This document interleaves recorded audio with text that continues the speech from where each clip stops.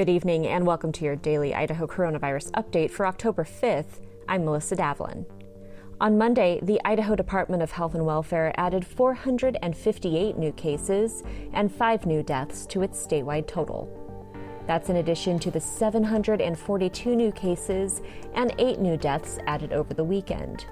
That brings the statewide total to 44,422 known cases and 487 deaths. Ada and Madison counties have both reported 92 cases so far this week, but Ada County has more than 10 times the number of people than Madison, making the rate of infection much higher there. It's currently the highest in the state.